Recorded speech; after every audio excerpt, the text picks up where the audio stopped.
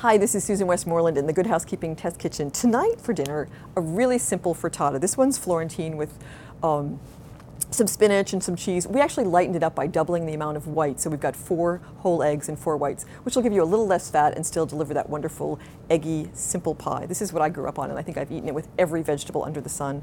Asparagus is great in the spring, mushrooms are great in the fall. This one is really simple, as you'll see below. I just want to show you a trick and dispel a myth. This is our version of will it float? And there's an old myth that says if you put an egg in water and it floats, it's bad. That's not true. If you put an egg in water and it's really fresh, it will sink and stay at the bottom of the bowl.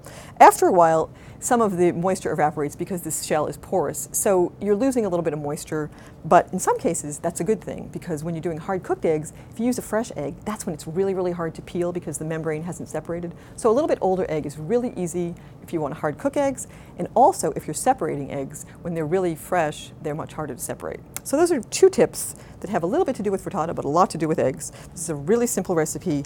I just want to tell you a little bit about dating on the egg cartons. Now, many of them will have the month and the date of expiration, and usually they're good for even a month after this. But sometimes when you see a whole garble of numbers on the side, it's because the expiration date is in the Julian calendar, which is what runs numbers 1 through 365. So if you see something that's 34, that would mean it expires on February 3rd. Just you can kind of like look and glance and just see what the month and date is. That is a little bit more complicated. Most of the people now have gone to regular date stamping. So this is Susan Westmoreland helping you take back eggs and dinner time from the Good Housekeeping Kitchens.